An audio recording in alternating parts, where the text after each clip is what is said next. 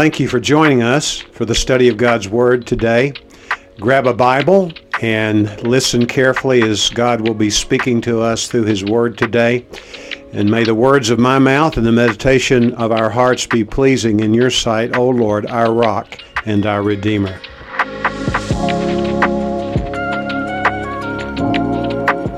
If you were here last week, Pastor Mike led all three of our services discussing the concept of stewardship. And he talked about how a steward is someone who is given the responsibility of managing or overseeing that which is left under his or her care. A steward is not an owner, but rather a caretaker of the things in their possession. And so as servants of Jesus Christ, we must fundamentally understand that everything that we have, every resource, every skill, every ability, every opportunity, every relationship, everything is something given by God for us to be good stewards of. Last week, Pastor Mike encouraged and challenged us as a congregation in the area of giving by sharing the rich history of specific ways that God has provided for this church. And he showed us in Scripture how we're commanded to live as generous followers of Jesus Christ. And so today, what I want us to do is build on what Pastor Mike preached on last week in his sermon, specifically for the purpose of focusing on the topic of community. And so I know David just read this for us, but I want to read this again for us and just have these words seared into our minds. And just as we sang this song about the Spirit of the living God falling on us, hopefully you know and understand the context of what's happening in Acts chapter 2. We know that before Acts chapter 2 comes Acts chapter 1. And Acts chapter 1, if we were to line up the beginning part of Acts chapter 1 with the end of the four Gospels that we have in our Bible, we get a full perspective and viewpoint of the last words that Jesus shared with his disciples right before he ascended into heaven. And during his dialogue where he was commanding and provoking his listeners to be Great Commission-minded people who would be interested in making disciples where they were to the furthest nation, they respond and ask him, Lord, when is it that you're going to come back for us? And in effect, Jesus said, don't worry about that. No one knows the time or the dates that the Father has set by his own authority, but you will receive power when the Holy Spirit comes on you to be my witnesses in Jerusalem, Judea, Samaria, and to the ends of the world, to the ends of the earth. And then Jesus ascends up into heaven, and then the followers of Christ, these Jewish people who believed in Jesus, and they believed that he was and is the Messiah, and they saw him do all of his miracles and heard about his resurrection. There's all of these Jews gathered together in this upper room from nations all over the world, Jews who speak all these different languages because of the dispersion. And as they're waiting on the day of Pentecost, as Protestant believers, when we think about the day of Pentecost, we just think, oh, that's the day when the Holy Spirit comes. But the reason why these Jews were gathered in the upper room, traditionally speaking in Hebrew tradition, the day of Passover was when Moses brought by God's power, the Israelites out of Egypt. And Pentecost, 40 days later, 50 days later, was the day when Moses received the law on Mount Sinai to give to the people. And so it was a celebrated holiday, the day of Pentecost. And on the same day, traditionally, when Moses was given the law from God, is the day that the Holy Spirit came in power and in tongues of flames that resided on the heads of everyone who was gathered in the upper room. And by the power of the Holy Spirit who had come upon all of the believers, they were able to understand and communicate in each other's languages. And people observing this said, man, these people are going crazy. They're drunk. It's the middle of the day. Peter says, no, it's the middle of the day. We're not drunk. And then he gives a message. And we read in verse 41 that 3,000 people were added to their number that day. Verse 42, and they devoted themselves to the apostles' teaching and the fellowship, to the breaking of bread and the prayers. And awe came upon every soul, and many wonders and signs were being done through the apostles. And all who believed were together and had all things in common. Everyone say fellowship. So I'm sure this is a word that many of you, if not most of you, are familiar with. And if you're not, we will be, hopefully, by the end of today. If you're awake and paying attention, you'll be very familiar with this word. The Greek word that's used here is koinonia. Everyone say koinonia. They devoted themselves to the apostles' teaching and the fellowship. And all who believed were together and had all things in common. And they were selling their possessions and belongings and distributing the proceeds to all as any had need. And day by day, attending the temple together and breaking bread in their homes, they received their food with glad and generous hearts, praising God and having favor with all people. And the Lord added to their number day by day those who were being saved. And again, what we will do today is focus on this key word, koinonia, from this passage that we just read, and see its use in other parts of the New Testament for the purpose of having the right mind when it comes to how we are to view community and fellowship. And then, in turn, what our aim should be in light of what the scriptures teach us about this concept of koinonia. So look at verse 42 again. And they devoted themselves to the apostles' teaching and the fellowship, to the breaking of bread and the prayers. So this word koinonia, it's a noun that properly means what is shared in common as the basis of fellowship. To put it more plainly, it's people that share all things in common. The sharing of all things, having all things in common. If you look ahead in verse 42 through 44, he says that all who believed were together and they had all things in common, koine. So this word koine is used also all over the New Testament. Normally its usage, though, is referring to the idea of things that are called common, undefiled or unholy. One of the biggest things that the Jews had to grapple with and wrestle with when they were transitioning into this New Testament time, this new covenant period is, Peter, if you've been doing your map journal in these last couple of weeks, we read when Peter has this vision of the sheet that comes down with all these unclean animals, and Jesus tells Peter to rise and to take and to eat. And Peter's like, haha. I'm a good follower. I won't do that, Lord. I have never eaten anything unclean, and I won't start today. And God's like, what I call clean, don't call common, koine. But the use of this word is only a few times we see it in the New Testament. Later on in Acts chapter 4, and only two other places in the Bible, in the New Testament, in Jude, at the beginning of Jude and the beginning of Titus, it's referring to the people that share a common salvation. That's what we read in Jude, and then a common faith. That's what we read in Titus. And so we see how this word is used, and it's very part of the root word of koinonia, and it talks about what we as believers are to share in common. The reason why I want to build on what Pastor Mike talked about last week, and don't worry, we're not hitting you 2 weeks in a row with a why you should give all your money sermons. Don't worry about that. But the reason why I want to build off of what Pastor Mike preached about last week is it's in this passage that we've just read, this concept of generosity. And in additional to that, the reason why we talked about giving and we're talking about fellowship this week, I've been really excited, and I know all of your elders and pastors, your pastoral team here at the church, over these last several weeks, we've been having a lot of conversations with a new year, new aim, new direction. We really have felt this reinvigorated sense that the Lord is calling us to just be a little bit more intentional in some areas. And so one of the ways that we're striving to do that is by communicating some of these core and fundamental doctrines for Christian living that we see in the scriptures. A lot's changed since COVID, right?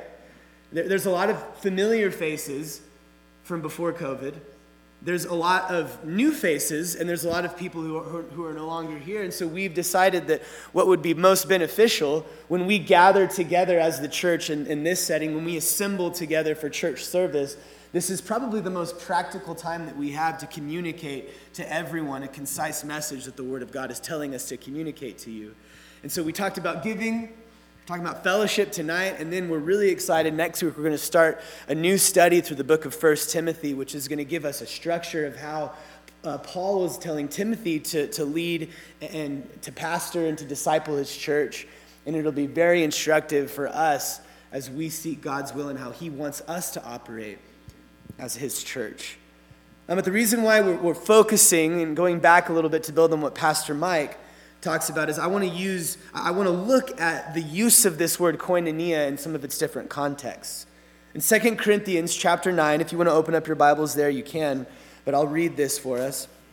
In verse 13, we read this: by their approval, and I'll explain, by their approval of this service, they will glorify God because of your submission that comes from your confession of the gospel of Christ and the generosity of your contribution. Everyone say contribution.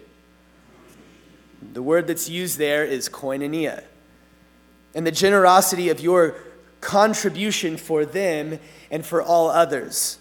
It's interesting how the word that's used to talk about this gift that Paul was provoking the Corinthians to give is the word koinonia. But it makes sense.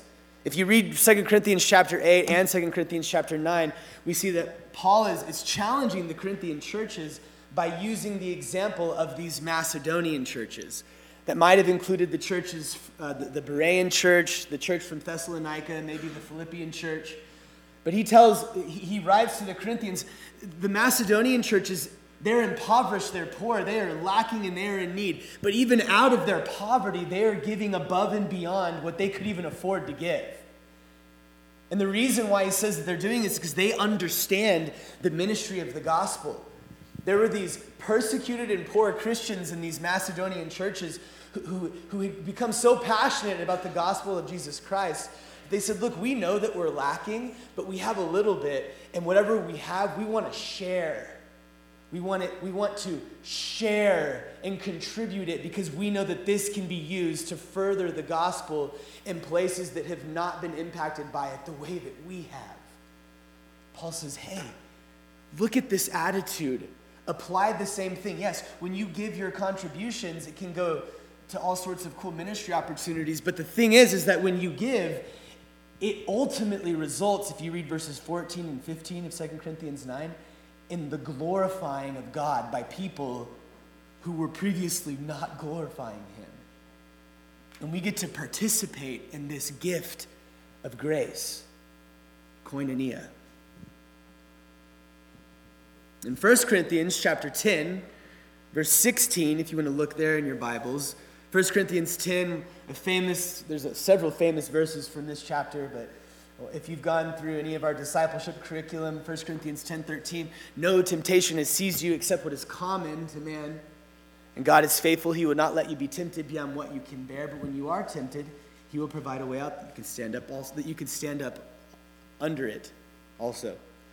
At the end, Paul says, whether you eat, in chapter 10, whether you drink or whatever you do, do it for the glory of God. And so the context of this is that Paul was telling these Corinthians not to make each other stumble and getting caught up in all these arguments about whether or not they should or could eat food that came from sacrifices that were previously offered to idols.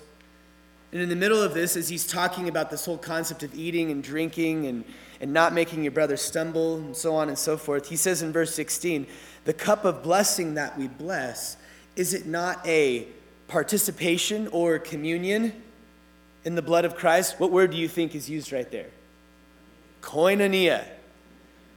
The bread that we break, is this not a participation or communion in the body of Christ? So we see that when we share our resources so that no one will be destitute and so that everyone can hear about the gospel of Jesus Christ, koinonia is called the contribution. We see when we share remembrance of Jesus' work for us through communion or through the Lord's Supper, when we partake of the elements, this kind of worship, koinonia, it's called communion or participation. And as we'll elaborate on, when we share our lives with one another, when we have all things in common, the way that we read about it in Acts chapter 2, verses 42 through 47, koinonia is called fellowship. And here's the point. Koinonia, I think it can be boiled down to one concept, and it's a word that I've already said several times. But the idea is sharing. A sharing Christian is a healthy Christian. Did you hear that? A sharing Christian is a healthy Christian. So if you are a Christian who shares the way that Scripture tells us to, that will contribute to your health as a follower of Jesus Christ. And the adverse statement of this concept, a selfish Christian, an unsharing Christian, is an unhealthy Christian. I want to talk briefly about three things. What are the marks of a sharing Christian? And I'm certain there's more than just these three things. These are just the three things that I thought about when I was preparing for this weekend. So here are three marks of a sharing Christian. The first mark, and it's in line with what Pastor Mike preached about last week, is that they understand their status as a steward. They understand their status as a steward. As I began with in my introduction, a steward is someone who is just they're not an owner of anything, but rather they are given possession for a period of time over something to be a caretaker or an overseer of. Earlier I said that everything that we have, every gift, every ability, every resource, and I want to amend that statement just a little bit. It's anything and everything that we can look at in our lives and see that it is good. Every good and perfect gift is from our Heavenly Father. I think it's R.C. Sproul who said the only thing that we can truly come before the Lord and call our own is our sin. So anything else that isn't that we have is simply just a ministry of God's grace that He has given us, and we don't deserve it. And so a sharing Christian is someone who understands their status as a steward, as a manager, as a part-time caretaker of what's been entrusted to us. The second mark of a sharing Christian is that they are someone that understands their status as a servant. So a sharing Christian understands their status as a steward, and they understand their status as a servant. In 1 Corinthians chapter 6, verse 19 and 20, Paul writes, "Or do you not know that your body is a temple of the Holy Spirit within you, whom you have from God? You are not your own." Can everyone just, if you're a follower of Jesus Christ, think about this for just 1 second. I know that there's probably been times in all of our lives, for those of us who believe in Jesus, where we have thought about this concept. But just say this to yourself. You are not your own. A discipline that I need to be more diligent with in my life as I'm having quiet. The reason why I wanted Psalm 103 read today is we see how David has a sit down with his own soul. And he's like, okay, soul, bless the Lord. All right, soul, all that is within me, bless His holy name. Soul, forget not all of His benefits. But there's this one part. He has redeemed your life, soul, from the pit. We need to maintain this discipline of sitting down and saying, whoa, Drew, you have been bought with a price. And the price was the blood of Jesus Christ. And so you are no longer your own. He's redeemed your life from the pit, and you are His servant. Mike admonished me with this verse, but in Colossians chapter 3, verse 23 through 24, Paul writes, "Whatever you do, work heartily as for the Lord and not for men, knowing that from the Lord you will receive the inheritance as your reward. You are serving the Lord Christ." This word serving is douleo, which is the verb form of the noun for servant, doulos, which is really better translated in the New Testament into our English word, slave. we are slaving for the Lord Jesus Christ.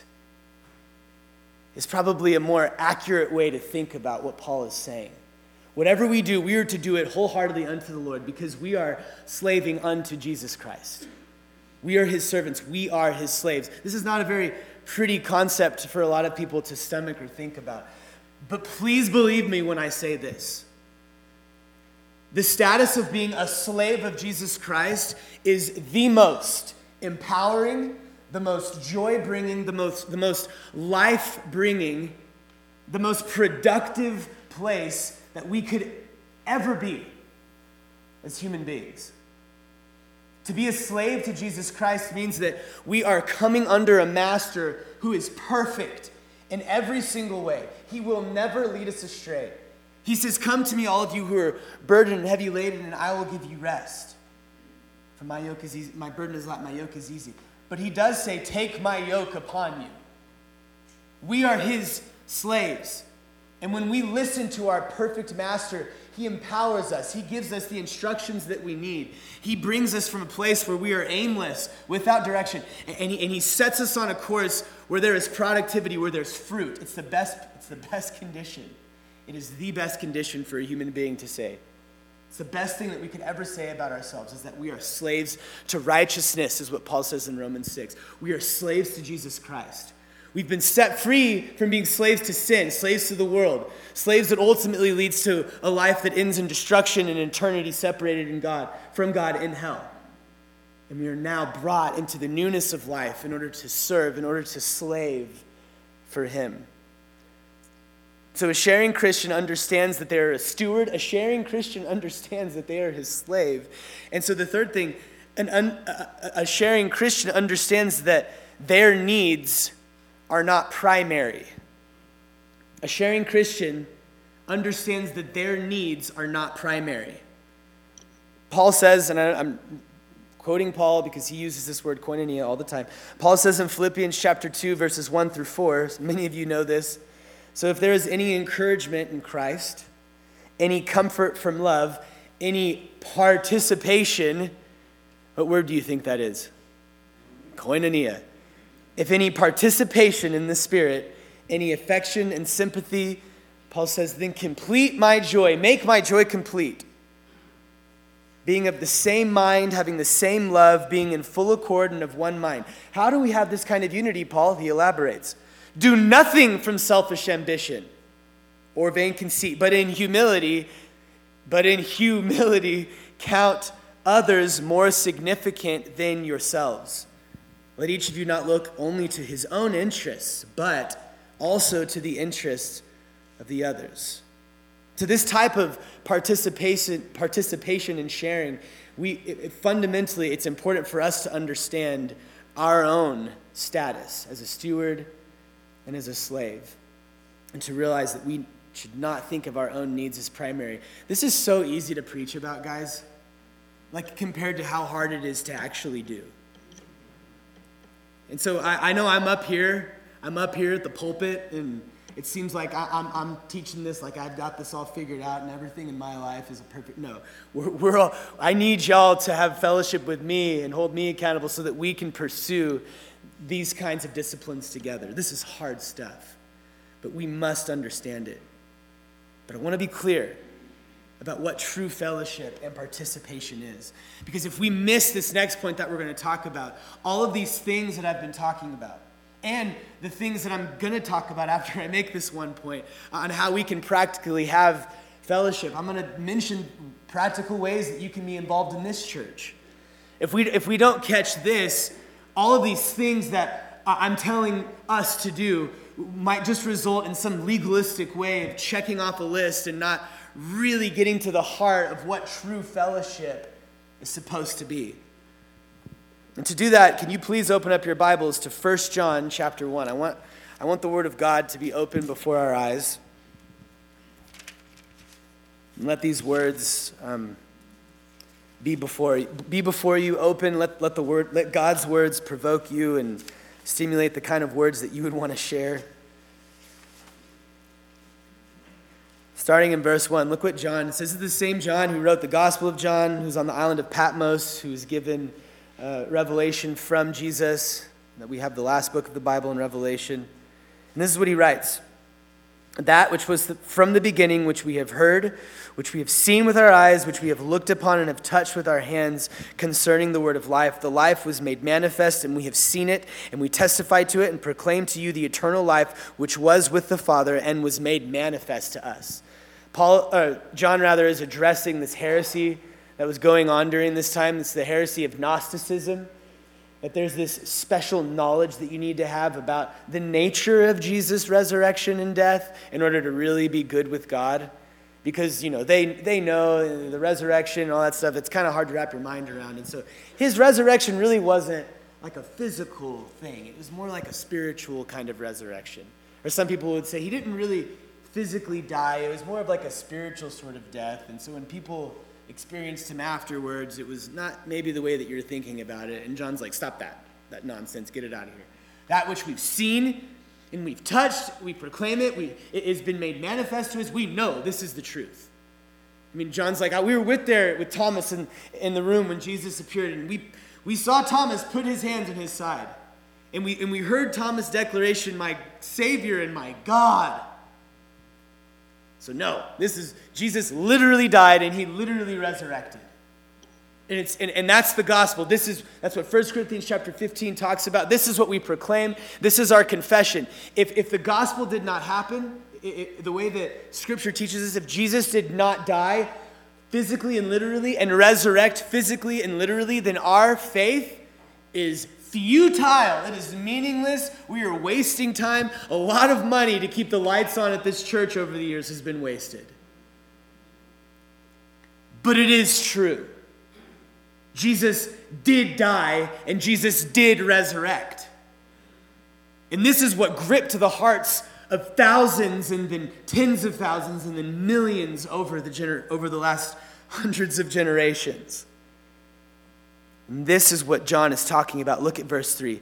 That which we have seen and heard, we proclaim also to you, so that you too may have fellowship, Koinonia, so that you too may have fellowship with us. Look how John builds this up. He's saying, look, the gospel, the good news of Jesus Christ, this is what's been proclaimed to us, and we see it as supremely worthy. We need to proclaim it to you so that you can have fellowship with us. But then look how he contextualizes this. Don't get it twisted, though. The only reason how any one of us could ever have any sort of meaningful fellowship with each other is because of this next part. So that you two may have fellowship with us, and indeed, our fellowship is with the Father and with his Son, Jesus Christ. Our fellowship is first established vertically with God, so that our fellowship can be true and meaningful horizontally with others.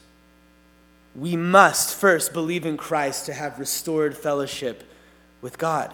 John states that what we have seen and heard concerning Jesus is what we must first believe in before we can have the kind of fellowship that matters with one another. Fellowship with God comes first. In Hebrews chapter 13, verse 15 and 16, this is what the author of Hebrews says. I'll read this. Throughout him, then, let us continually offer up a sacrifice of praise. This idea of, I think Paul talks about it in Romans 12, verse 1, your whole lives being a sacrifice of praise. Let us continually offer up a sacrifice of praise to God. That is the fruit of lips that acknowledge his name. So in your hearts and in your minds and on your lips, worshiping and praising God, having fellowship and intimacy with God, honoring Christ as Lord. As Peter says, it's set apart first. First, set apart Christ as Lord in your hearts. And then on the tails of that, then you can effectively make a defense for the hope that is within you. Speaking to people with gentleness and respect. It always starts with us and God first, so that movement can extend to others. And if we ever get the cart before the horse in this type of thinking, any of our attempts for fellowship or for fruitfulness will always fall short. Unless the Lord builds the house, Psalm 127, it's in vain that his laborers strive. So let us not labor in vain while forgetting that we have fellowship with God. How amazing of a concept is this, church? How amazing is the concept that God, in his love and mercy, has sent Jesus Christ to die on the cross, and that he has taken us out of darkness and brought us into his marvelous light. Before this dynamic, there was nothing in it of ourselves that we could do to please God or to earn his favor, which is the point of him sending Jesus. And now the creator of the universe, just think about this, the God who has ordered everything, he's sovereign over everything. Just with his word, he speaks and it comes to be. He knows how many heads are on each, he knows how many heads. And he also knows how many hairs are on each of those heads as well. And he orders all of our steps. He knows our coming and our going. He discerns our thoughts from afar. He hemmed us in and he knit us together in our mother's womb. There is no place where we can go where he is not present. This almighty and powerful and creative God is intimately and intensely involved in our lives. But that's only made possible through Jesus Christ. This is the reality that set the church on fire, literally, in the first century, and that spread to thousands being saved and to numbers being added day by day. And then if just read Acts, added, you see that for the first few chapters, and somewhere around chapter 6 or 7, it switches from addition.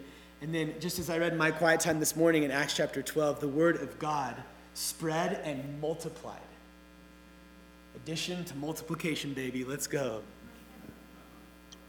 This is what gripped the hearts of believers. This is what grips our hearts today. This is what's going to continue to grip the hearts of people who don't even exist yet, other than in God's mind, until Jesus comes back.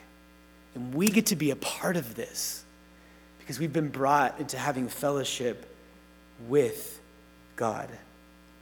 Hebrews 10, verse 24 and 25, one of my favorite passages. Think of this verse in light of what we just talked about, because that's kind of what the writer of Hebrews has been setting up until this point in Acts chapter 10, about all these ways that Jesus is the fulfillment of all these Old Testament prophecies and illusions. So think of this verse, and having everything in mind that we've been talking about, let us consider how to stir up one another to love and good works, not neglecting the assembling with each other, as is the habit of some, but encouraging one another all the more as you see the day drawing near. This word for stirring up, it means to think toward the stirring up of one another. It has several words in it, but literally means to stand, to be alongside something sharp. Like alongside a sharp edge. It kind of reminds me of Proverbs 27:17, where as one man sharpens, we sharpen each other. I'm forgetting the word. Just as one man sharpens another, we have to do that. Okay.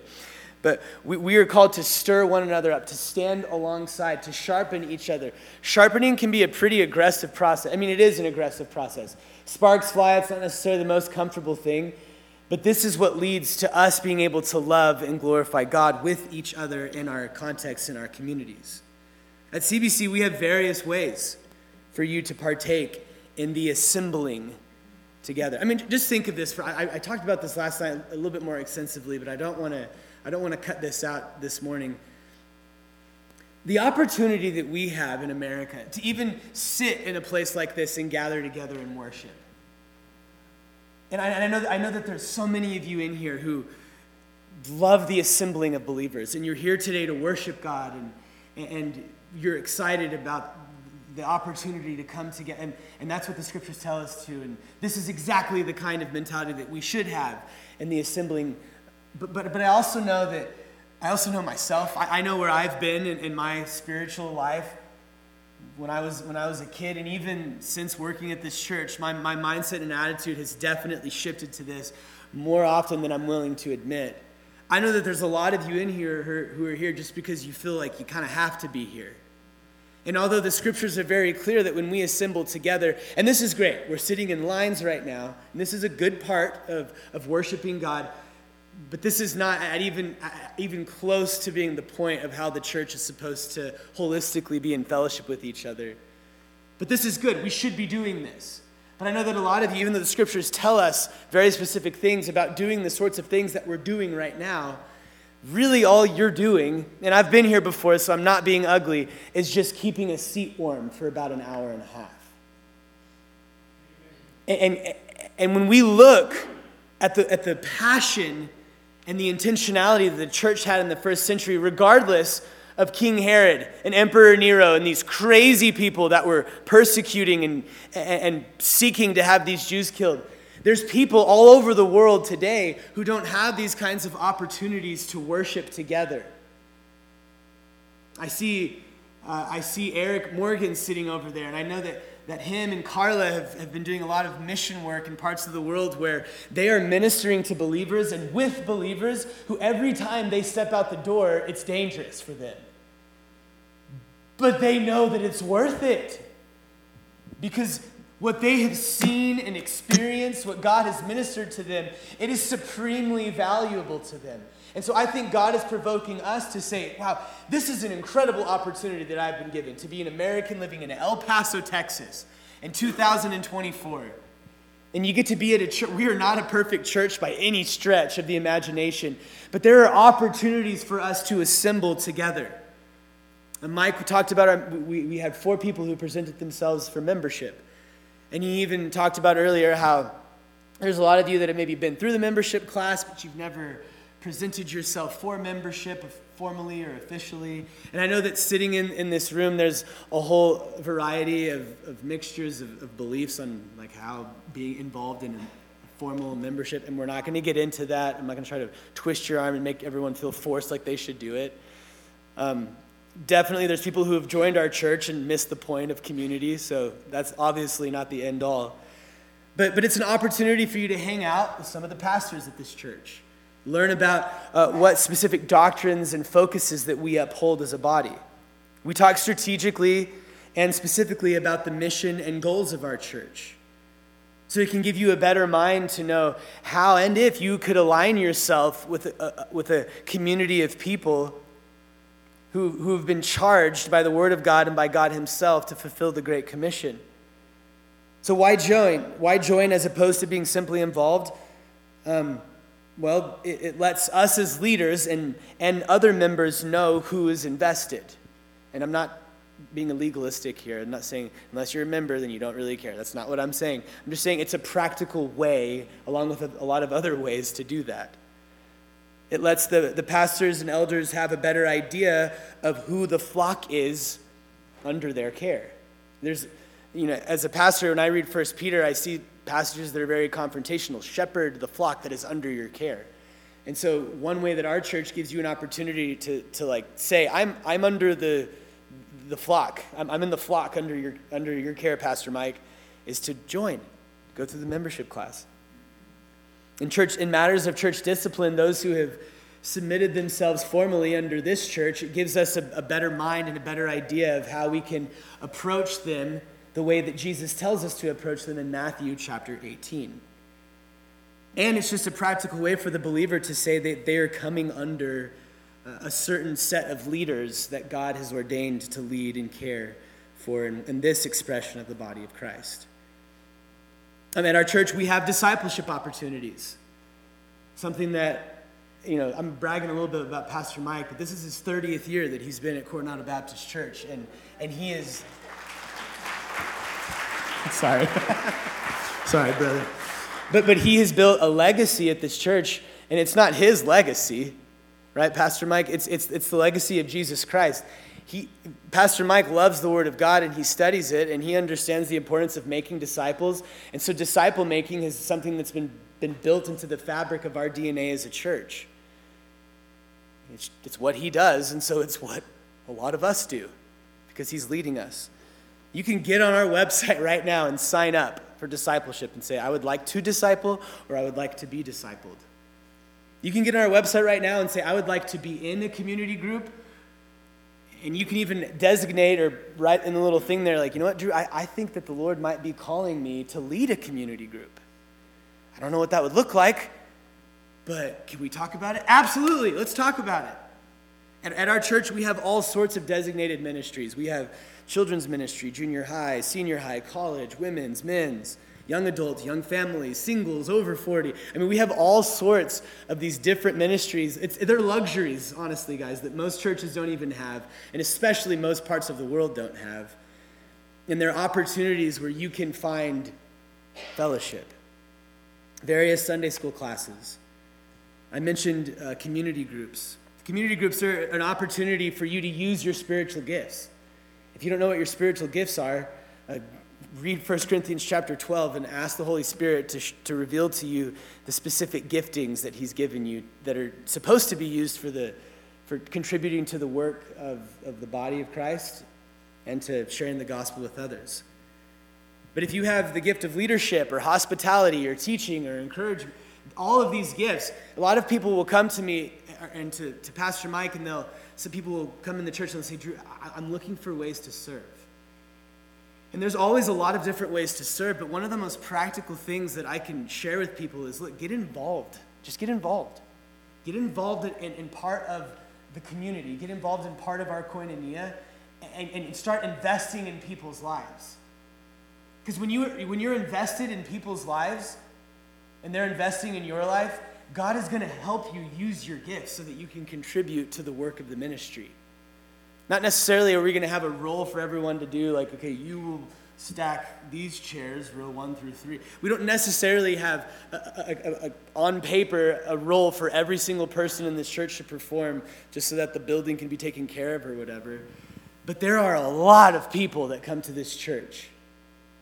And if we took a spiritual investment and interest in each other, wow, would we be able to use our gifts to contribute to the fellowship? This is the purpose of coming together. As we finish, look at verse 43 in Acts chapter 2. So they devoted themselves to the apostles' teaching and the fellowship, to the breaking of bread and to prayers.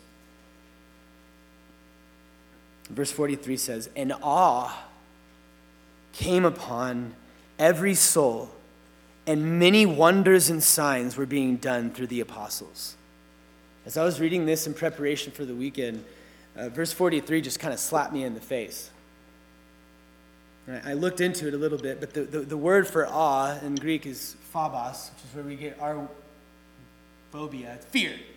That fear came upon every soul. Awe and wonder and fear came upon every soul because of the signs and wonders that were being done through the apostles.